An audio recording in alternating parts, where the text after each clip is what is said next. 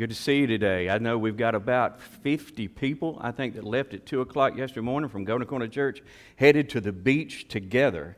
So I was kind of expecting a slim crowd, and that's not what we have, and I'm so glad that you're here, because today I'm going to do my dead level best to help you recover something you've lost.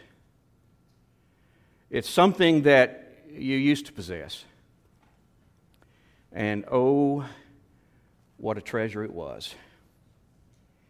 This treasure enabled you to weather the fiercest of storms and endure the darkest nights.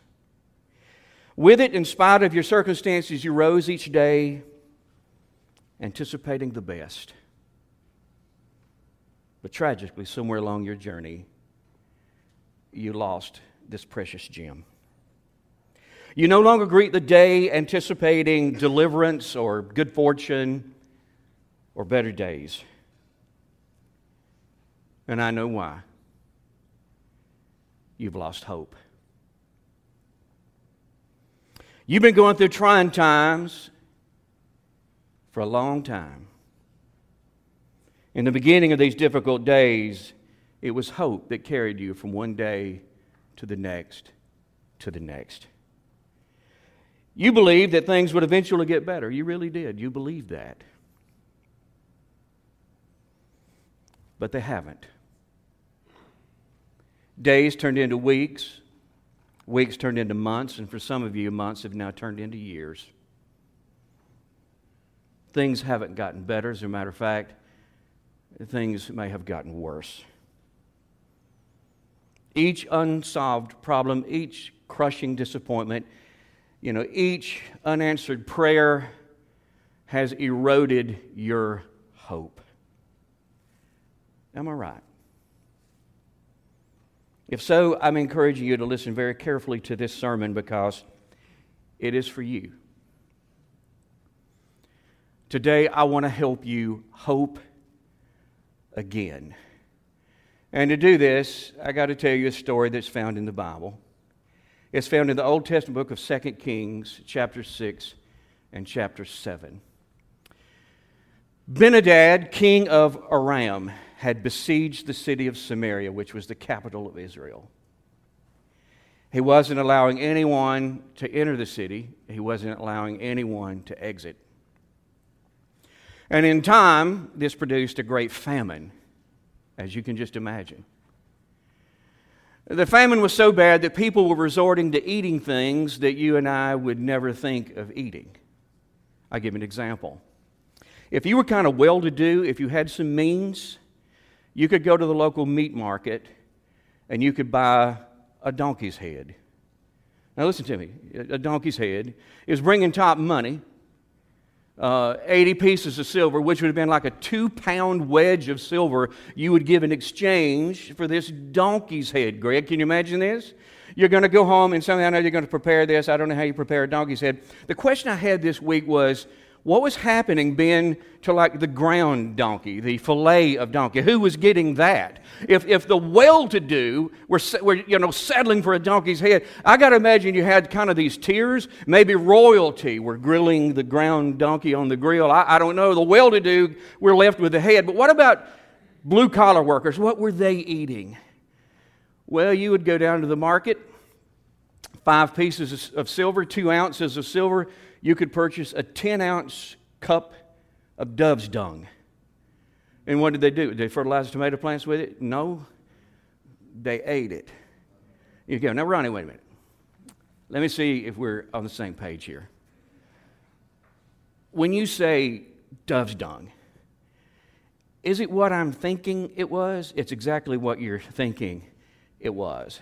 So you had kind of royalty. They're eating the ground donkey. You got the well-to-do donkey's head. You got the middle class eating dove droppings. What about the poor? What were they eating? The king of Samaria walked through town one day, and a lady ran up to him, and she said, King, I desperately need your help. Well, he's under a lot of stress, as you can imagine. So he turned, and he kind of snapped at her. And he said, what would you like for me to do? Well, you want me to go to the market and buy you some groceries. While I'm at it, do you want me to run by Total Wine and get you a bottle of wine to drink with your meal tonight? I mean, what do you want? If God is not going to help us, what do you think I can do? Then he realized something. This woman wasn't to blame. And he calmed down. He said, what can I do for you? She said, yesterday, I was talking with this lady, and she had a suggestion. It was an idea. She suggested that we kill my son, butcher him, cook him, and eat him. We made this deal that if you will do that, then tomorrow we will do the same to my son. So, King, I killed my boy. I cooked him, and together with this other lady, we ate him. Now, today I went to her house for lunch, and she has now hidden her son. That's what the poor were doing. When the king heard this, he was irate. He took an oath. He said, if I haven't severed the prophet Elisha's head from his body by the end of the day, I just want God to kill me. Now, wait a minute. Who's this prophet Elisha? And what was this guy? What was the king's problem with him? Well, the prophet Elisha was the national prophet of Israel, kind of been like Billy Graham in our day. I mean, he was the main guy that God spoke through. What's his problem? What's the king's problem with Elisha? What's the problem with the preacher? Well, Elisha, in the meantime, he's sitting at his house in a meeting. And he stopped the meeting, looked at the guys in the room, he said, guys, hang on just a minute. He said, something's about to go down here. He said, the king, and he referred to him as a murderer. He said, there's a murderer coming to my door. He's got a little entourage with him, and they're coming to cut off my head. Now, I'm going to ask you guys to do me a favor. When they get here, would you kind of hold him at the door? That sounds like a reasonable request. Just kind of hold him at the door. The next thing you know, here comes the king. Here's the entourage. And I want you to look what an exchange took place. 2 Kings chapter 6, verse number 33. The Bible said, while Elisha was still saying this, the messenger arrived.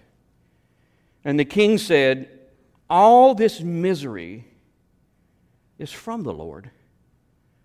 Now look at this. Why should I wait for the Lord any longer? Reasonable question.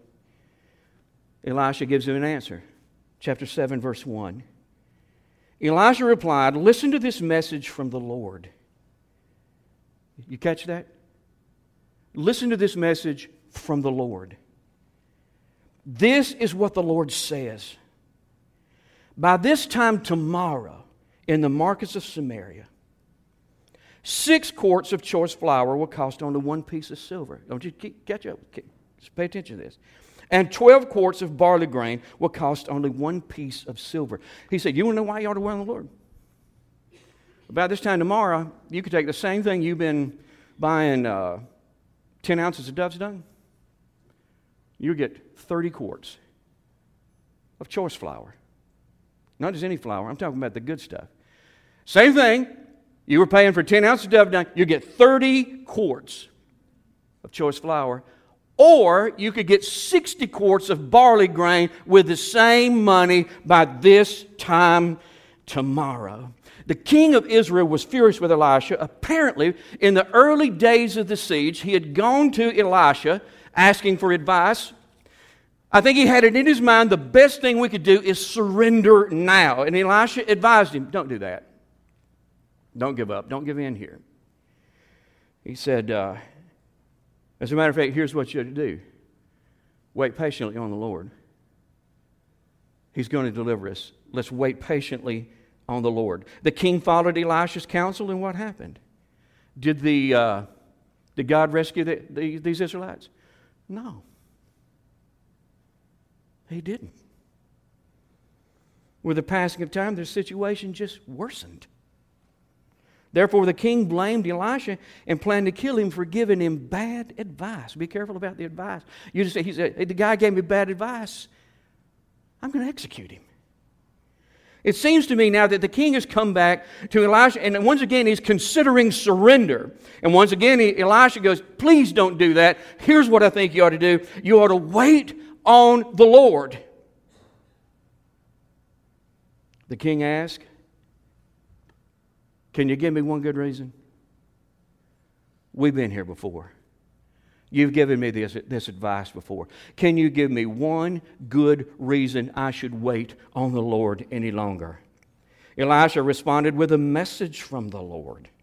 God told the king through the lips of the prophet, and here's the Hodge paraphrase of what he said, this is about over, and better days are coming. God spoke through his man and said, you want to know why you ought to wait on me? Why you need to be patient with me? Because this ordeal that you've been in for so long, it's just about over. And better days are coming. That was God's message to the king of Israel. And today, I believe this with all my heart. That is God's message to someone in this room, someone watching online. That's the message God gave me to bring here to you today. I want you to listen to it. I want you to open up your heart. I want you to open your mind. I want you to let these words sink down deep. This is what God sent me here to say to you today. It's about over. You hearing me? Whatever this is you've been going through for so long, that's taken such a toll, that's been so costly, it's about over. And better days are coming. You saw yourself in this story, didn't you? Like the Israelites, one day trouble showed up in your world. And it seems like ever since that day, trouble has been your constant companion. Things have gone from bad to worse, and kind of like the king in this story, you just can't take anymore. You know what happened to you, don't you? Your faith fled. And when it did, it took hope with it. Therefore, this is what I think many of you are doing. I think you're contemplating giving up. Kind of like the king in the story. You're contemplating surrender. You're thinking that maybe you just need to give up on God. Well, before you throw in the towel, please hear what God is saying to you. It's about over. And better days are coming. This dark, difficult chapter in your life is going to end and end soon, and a better chapter is going to unfold. So don't give up. Now, I know what many of you are thinking. Ronnie. That's just simply too good to be true. You don't understand how far gone my situation is. Ronnie, it would just be absolutely impossible for this situation to end and for me to enter into better days. Well, if that's the way you're thinking, you need to hear the rest of the story. On the evening that Elisha had presented this good news to the king, there were 4 leprous men sitting outside the gate of the city. And they had an interesting conversation among themselves. One guy must have looked at the other 3 and said, hey, what's our plan here? Plan? What's our plan? What are our options? One said, well, we could just sit here. And if we do, we're going to die. 100% chance. We're going to die. All right? What else? Doesn't sound like a good... What's another option? One said, I do what we do. We could break protocol and we could go into the city. And what good would that do? This is what one of them said to the others. Well, there's no food in there either. If we go into the city, we die. 100% chance. We sit here, we die. We go in there, we die. Is there another option? One of them said, yeah, I tell you what we do. Let's go over there and surrender to the Arameans. What are they going to do? Kill us? Huh? That's what he said. What's the worst thing they can do? Kill us? We're going to die anyway. But there is this slim chance. that they may keep us alive. Maybe they'll make us their prisoners. Maybe they make us their slaves. I don't know. But we die if we sit here. Die going there. We may die, but there's a slim chance that we could stay alive. What do you think? They agreed. Let's try it. So at twilight, these 4 lepers start to the Aramaean camp. I guess you could say they're demonstrating some degree of faith, Donnie. They start at the Aramaean camp. They get there. They get to the edge of the camp. And they're surprised by what they found. I'm sure they were anticipating that we're going to be met by guards. Aramaean soldiers protecting the perimeter of the camp. We don't have to go through them. You know, if we survive them, they'll take us in. There were no guards. No sentries, no watchmen. So they go into the town. And it's vacant. No children playing. There's nothing. There's nobody. I imagine they yelled, hey, anybody home? Walk from one end of the camp to the other. There's nobody. How do you explain this? As they were walking toward the Aramaean camp, God did one of those things that He alone can do.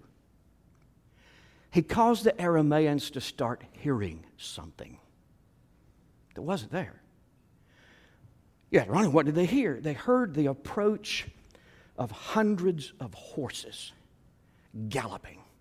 I tell you, the sound of the hooves were like thunder. They heard it distinctly. They all heard it. They heard it clearly.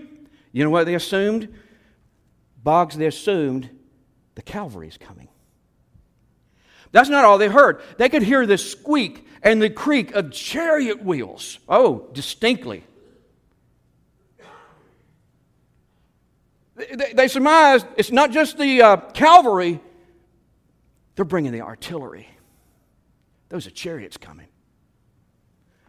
In addition, they heard the low roar of a large army approaching. So they're thinking cavalry, artillery, infantry. Man, somebody's bringing out the big guns against us. Somebody said, I'll tell you what's happened. The nations surrounding Israel, they formed an alliance, and they're coming to rescue Israel from our siege. Panic overtook them to the point that they fled for their lives. The Bible said they ran madly into the night. They didn't stop and saddle up a horse to ride off with. They left them. No mule, Greg. They left them standing. They didn't cut off the stove. They didn't grab their wallet. They just went running wildly into the night for their lives. And so these 4 guys walk into camp and they found everything just as it was. I see this big Dutch oven sitting over an open fire, got a big stew in it. This is what the Bible said. These guys went from tent to tent eating. Raiding the fridge. What's in here? It said that they gladly opened up one bottle of wine after another and they drank. And listen, these guys are feasting, they're partying. You know what they're thinking? Our ship came in, boys. We've always dreamed of something like this. Man, our ship came in tonight. There was money everywhere. And so silver and gold, nobody, like I said, they didn't think to put a wallet. They just start collecting all this money. They didn't have money. The Bible said there were clothes. These guys, how long do you think it'd been since they'd had a change of clothes? They're going through the camp. They're eating. They're drinking. They're gathering up silver and gold. They're gathering up clothes. The Bible said they went out and they found them places where they could hide this stuff. And there's always a wet blanket in every crowd, right? Sometime in the middle of the night, one of these guys looked at the other three and said, we're not doing right. We're not doing right. What is it about this? It's not right. Huh? It seems to me like everything's going right for us tonight. He said, no, you don't understand. I don't know what happened here. But I do know this. It wasn't just for the four of us. And we've been delivered, but so has everybody else in the city of Samaria. They've been delivered too. All of this food and all this wealth and all, it wasn't just for the four of us. It's got to be for everybody in this city as well. And this is the way he reasoned it. He said, along with this deliverance and along with these blessings, we've been given an awesome responsibility. We now know good news. And if we don't go in there and share it, we're doing the wrong thing. Now, I could preach a sermon right there, but we're not going to do that. Maybe that's for another time. So they agreed. They go to the gatekeeper of the town. They tell him this story. It sounded too good to be true, right? They're just gone? Yep. The gatekeeper passed it on to somebody that worked in the palace. Whoever this was felt it was necessary to go wake up the king. In the middle of the night, they got the king up. They told him, this is what these guys are telling us. You know what the king said? I smell a rat. This is a trap. That's what it is. It's a trap. These Arameans are clever. They have pulled back into the darkness. They're hiding in the bushes, and they're using all this stuff as bait. And when we go out there, it's just they're luring us, and we go out there, they're going to come in and seize us, and they're going to kill us. That's what this is.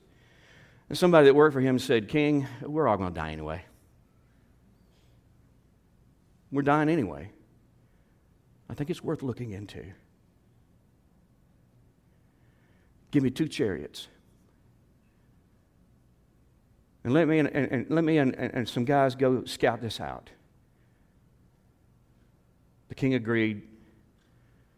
They go over to the Aramean camp and they begin to track the Arameans. It's obviously not in the camp, so they track. It was easy because the Bible said they left a trail of equipment and clothing. I don't know, man. It kind of reminded me of that first 3 miles on the AT when all these people got an 80-pound pack. They're going to go, they're going for a 2,000-mile walk, and that first 3 or 4 miles, you're finding hatchets and machetes and all this stuff. People going, I'm not going to be able to make it with it. I think it was kind of that way. They were just, there were clothing, pocket knives, all kind of stuff just strewn everywhere. They followed them easily down to the Jordan River and realized these guys are really gone. They go back and tell the king. The king issued a proclamation to the citizens of Samaria.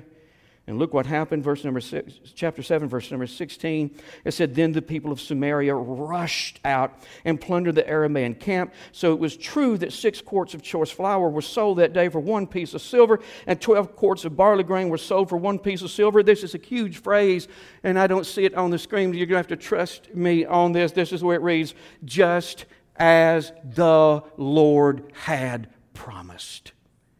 That's what it said. Everything went down just as the Lord had promised. God made the Israelites a promise, and He kept it. You know why He did that? He's faithful. He always keeps His word. God made the Israelites another promise. He promised that on the heels of adversity, there would be great prosperity. He kept that promise too. Do you know how God did that? He's able. What if these Israelites had given up? They would have missed out on everything God did. They would have missed God's deliverance and His blessings. In hindsight, I'm sure they were glad that they gave God just a little more time. You know, that's all God is asking from you. He wants you to give Him just a little more time. He doesn't want you to miss out on what He has planned for you. Your God is still faithful, and your God is still capable. He's not going to let you down, and He is well able to turn your bad times into good times. It's about over. And better days are coming. So I want you to hope again. Let me pray for you.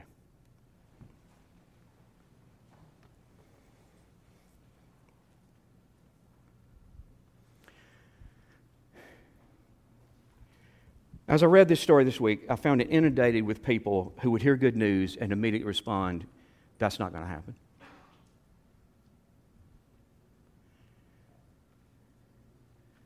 That's absolutely too good to be true. I'm going to ask you to do one thing here, because that thought is circling in some of your minds. So much of this story fits your life. And in your mind, you heard that it's about over and better days are coming. You're thinking, I wish that were for me. Why wouldn't it be?